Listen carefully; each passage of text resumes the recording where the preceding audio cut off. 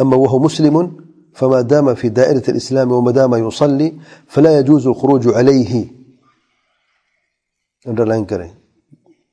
اور جبکہ وہ مسلمان ہے اور دائرہ اسلام میں داخل ہے اور نماز ادا کرتا رہتا ہے، پڑھتا رہتا ہے، تو جائز نہیں ہے کہ اس کے خلاف بغاوت کی جائے. حتی یروا الکفر البواح، یہاں تک کہ کفر بواح نہ دیکھیں. فیخرج بشروط التي ذکرت، اور ان شرطوں کے ساتھ خروج کر سکتا ہے جس کا میں نے ذکر کیا. شیخ صاحب فرماتے ہیں واضح ہے مسلمان حکمران ہے، وہ کسی بھی طاقت سے اس نے غلبہ حاصل کر لیا ہے، چاہے غیر شرعی طریقے سے غلبہ حاصل کر لیا ہے. یہ غیر شرعی طریقہ چاہے قتل و غارت سے ہو، چاہے اس نے پہلے حکومت کو گرا کر ان کو مکمل خاندوں کو قتل کر کے خود قابض ہو گیا ہو، چاہے کسی غیر شرعی ڈیموکریسی کے طریقے سے آیا ہو، جمہوری طریقے سے ووٹ کے طریقے سے آیا ہو، یا اسے دھاندلی بھی کی ہو. ایک جمہوری طریقہ بالکل غلط ہے، پہلی بات یہ ہے غیر شرعی ہے.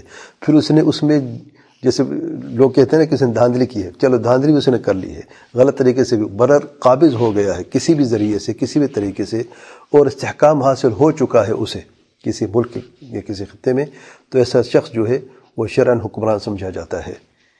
اس کے خلاف خروج جائز نہیں ہے. اس نے خود تو خروج کیا ہے، بہت بڑی غلط فہمی ہے. یہ شخص خود خروج کر کے بغاوت کر کے اقتدار حاصل کیا ہے. خروج تو اس نے کیا ہے، وہ جان اس کا رب جانے. جب تک وہ خارجی تھا تو بدعتی تھا. اب وہ خارج جو ہے اقتدار پر حاصل کر چکا ہے، استحکام حاصل کر چکا ہے. اس کے جو پہلی غلطی تھی وہ جان اس کا رب جانے، رب نے اس کا حساب لینا ہے. جو اس کی ماتحت رعایا ہے ان پر واجب ہے، جب استحکام حاصل ہو چکا ہے، کسی بھی ذریعے کسی بھی طاقت سے وہ اقتدار حاصل کر چکا ہے، وہ حکمران وقت ہے اس کے فرمان برداری اللہ کی فرمان برداری میں، معصیت میں نہیں، واجب ہو جاتے. سمع اور طاعہ واجب ہو جاتی ہے، اچھے اور برے حالات میں سمع اور طاعہ واجب ہو جاتی ہے. اس کے خلاف خروج کرنا، اس کے خلاف جلسے جلوس نکالنا سب جائز نہیں ہے. بعض لوگ کہتے ہیں کہ پرامن جلوس جائز ہے، پرامن بھی جائز نہیں ہے. کہتے ہیں جمہوری نظام میں جائز ہے، ہم کہتے ہیں جمہوری نظام بھی جائز نہیں ہے. وہ اقتدار حاصل کر چکا ہے، اس حد تک تو شریعت کے مطابق حکمران وقت ہے، اگرچہ وہ برا ہے یا بھلا ہے وہ جان اس کا رب جانے. اللہ تعالیٰ نے اسے عزت دی ہے، اسے آزمایا ہے. اللہ تعالیٰ نے ہمیں بھی آزمایا ہے اس اچھے برے حکمران سے. وہ غلطی کرتے اس کا رب ہے اس کا حساب لینے والا. ہم غلطی کرتے اس کی نافرمانی کر کے رب ہم سے حساب لینے والا ہے. اگر وہ غلطی کرتا ہے ظلم کر کے، ہمیں غلطی اس جیسی غلطی نہیں کرنی نہیں چاہیے. اگر وہ ہمارا حق نہیں دیتا ہے، اپنا حق اللہ تعالیٰ سے مانگیں گے اور اس کا حق اسے دیں گے.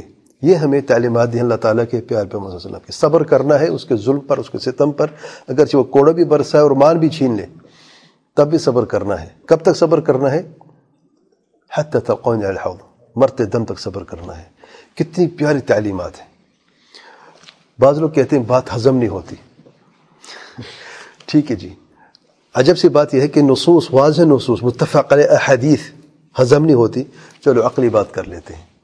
عقل کے عقلانی قسم کے لوگ جو ہوتے ہیں، جن میں جو عقل کو نقل پہ مقدم کرتے ہیں، نصوص پہ مقدم کرتے ہیں. دو راستے ہیں. ظالم فاجر فاسق حکمران ہے، قابض ہو گیا ہے، اس کی یا تو حکمران مان لیا جائے یا نہ مانا جائے. اگر نہیں مانتے اسے، جیسے کہ یہ کہتے ہیں، کیا ہوگا پھر؟ جل سے نکالیں، جائز ہے، بلکہ بعضوں کہتے واجب ہے. اس کے خلاف کارروائی کرنا واجب ہے، بغاوت واجب ہے. نہیں کرو گے تو تم گنہگار ہو، لازمی ہے. ایک ٹولہ وہاں سے نکلتا ہے، دوسرا وہاں سے نکلتا ہے، تیسرا وہاں سے نکلتا ہے. ان کے عقل کا تقاضا ہے جو کہ بیمار عقل ہے. بہرحال اب سب جمع ہو گئے ہیں. حکمران کے پاس طاقت ہے، فوج اس کے ماتحت آ چکی ہے، باقی سارے جو بھی گورنمنٹ کے ادارے اس کے ماتحت آ چکے ہیں، پولیس ہے، فوج ہے، رینجر، جتنے بھی ادارے ہیں، سیکورٹی ادارے سارے اس کے ماتحت ہیں. اس کے اشارے پہ کام کریں گے. ان کے پاس کیا ہے؟ کچن کی چھریاں ہیں، یا کوئی پسٹل وغیرہ ہوگا، یا کوئی ڈنڈے وغیرہ ہوں گے. یہ لوگ نکل آتے ہیں. پہلے کہتے ہیں پرامن کریں گے، جب بات نہیں مانی جاتی پھر جھگڑے بھی ہوتے ہیں، پھر قتل و غارت بھی ہوتی ہے. سب سے پہلا خروج کب ہوتا کوئی جانتا ہے؟ سب سے پہلا خروج سیدنا عثمان کے خلاف رضی اللہ عنہما. عملی، قولی تو ذوالخویسر نے کیا تھا، وہ قولی خروج تھا. آپ صلی اللہ علیہ وسلم کے زمانے میں ذوالخویسر نے جب اعتراض کیا اللہ تعالیٰ کے پیار پہ پیغمبر صلی اللہ علیہ وسلم، وہ قولی خروج تھا. اصل فعلی خروج جو سیدنا عثمان کے زمانے میں ہوا. جانتے ہیں عجیب بات کیا ہے؟ پرامن خروج تھا ان کا. یہ کہتے ہم پرامن ہیں, ہمارے پاس کوئی اسلحہ نہیں. وہ حج کے موقع پر آئے تھے اور مدینے کو گھیر لیا تھا, کوئی اسلحہ کے پاس نہیں تھا. یہ کہتے ہم پرامن احتجاج کر رہے ہیں. پھر امن کرتے کرتے پھر گھر میں داخل ہوئے, پھر گھر میں داخل ہو کر شہید کر دیا سیدنا عثمان رضی اللہ عنہ کو. تو اللہ کے لیے مجھے بتائیں, جنگل کا قانون ہوگا کہ نہیں؟ قتل و غارت ہوگی کہ نہیں؟ خون ریزی ہوگی کہ نہیں؟ کیا ہوگا؟ آئے دن جھگڑا ہوگا. یہ ادھر سے ٹولہ نکلے گا, پھر ادھر سے کوئی بغاوت کر لے گا, پھر ادھر سے کوئی بغاوت کر لے گا, پھر فوج میں دراڑ پیدا ہو جائے گی, پھر پولیسوں میں دراڑ پیدا ہو جائے گی.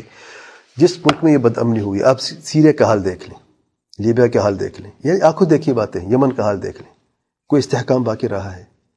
کوئی امن و امان باقی رہا ہے؟ اور پھر جو دشمن طاقتیں ہیں وہ اس سے فائدہ اٹھاتی ہیں, پھر وہ اپنا کام اپنے کاروائیں کرتی ہیں, اور مسلمان ملک تباہ ہو کے رہ جاتا ہے. عملی مثال سے اگر کوئی عبرت حاصل نہیں کرتا تو پھر اللہ تعالیٰ سے ایک دل کی دعا کرے کہ اس کے پاس کوئی دل نہ کوئی عقل ہے اس کے پاس. آپ نے عقل کی بات کرتے ہیں, عقل سے ٹھوکر کھا جائیں گے. ہم یاد رکھیں ہمیشہ, جن لوگوں نے یہ راستہ اختیار کیا ہے اور ایسی تنظیمیں موجود ہیں جو یہ خطرناک راستے پر چل رہی ہیں, اور تباہی کے سوا واللہ معاشرے میں یا وہ جتنی نقصان مسلمانوں کو ان جماعتوں نے پہنچایا ہے آپ سوچ بھی نہیں سکتے. یہود نصارہ ہمارے ہمیشہ سے دشمن ہیں. انہوں نے وہ نقصان نہیں پہنچایا جو ہمارے اپنے نقصان پہنچایا ہے. دوائش کو دیکھ لیں انہوں نے کیا کیا ہے مسلمانوں کے ساتھ, جو انہوں نے دشمن سمجھ کے بلکہ بدترین کافر سمجھ کے جو جس طرح سے قتل و غارت کی ہے, خون ریزی کی ہے, یہودوں نے نہیں کی. ان کو جرت آج تک نہیں ہوئی, نصارہ نے کوئی جرت آج تک نہیں ہوئی. ان لوگوں نے اپنے مسلمانوں کے ساتھ جو ظلم و ستم کیا, جو قتل و غارت کی, خون ریزی کی, ان لوگوں نے نہیں کی. مسلمان کا دشمن ہے. کس اعتبار سے؟ کہ حکمران, سب سے پہلے بات حکمران تکفیر کرتے ہیں, ان کی اکثریت تکفیر کرتے ہیں. حکمران کو مسلمان سمجھتے نہیں ہیں. میں پہلے بھی عرض کر چکا ہوں, کوئی بھی خلافت کے تعلق سے جو درس ہے ایک دفعہ سن لیں, وہ آپ کو واللہ بہت ساری چیزیں دیکھیں. خوارج کا اور روافض کا منہج کس طریقے سے بعض لوگوں کا دین بن چکا ہے, اور اس راستے کو اختیار کرتے کرتے کئی تنظیمیں آئی ہیں, بڑی خطرناک تنظیمیں, اور آج امت کے ان لوگوں ٹکڑے ٹکڑے کر دی ہیں. اور جو خون ریزی ملک کے اندر آج کل قائم ہے, جو یہ فتنے کی آگ اور جل رہی ہے, ان سب کے پیچھے انہی تنظیموں کا ہاتھ ہے. آخر میں شیخ صاحب فرماتے ہیں, نکتفی بهذا القدر وصلی اللہ علیہ محمد وآلہ وصحبہ وسلم تسلیما کثیرا واللہ اعلم. سبحانک اللہم وبحمدک اشہد ان لا الہ الا انت استغفرک واتوب الیک.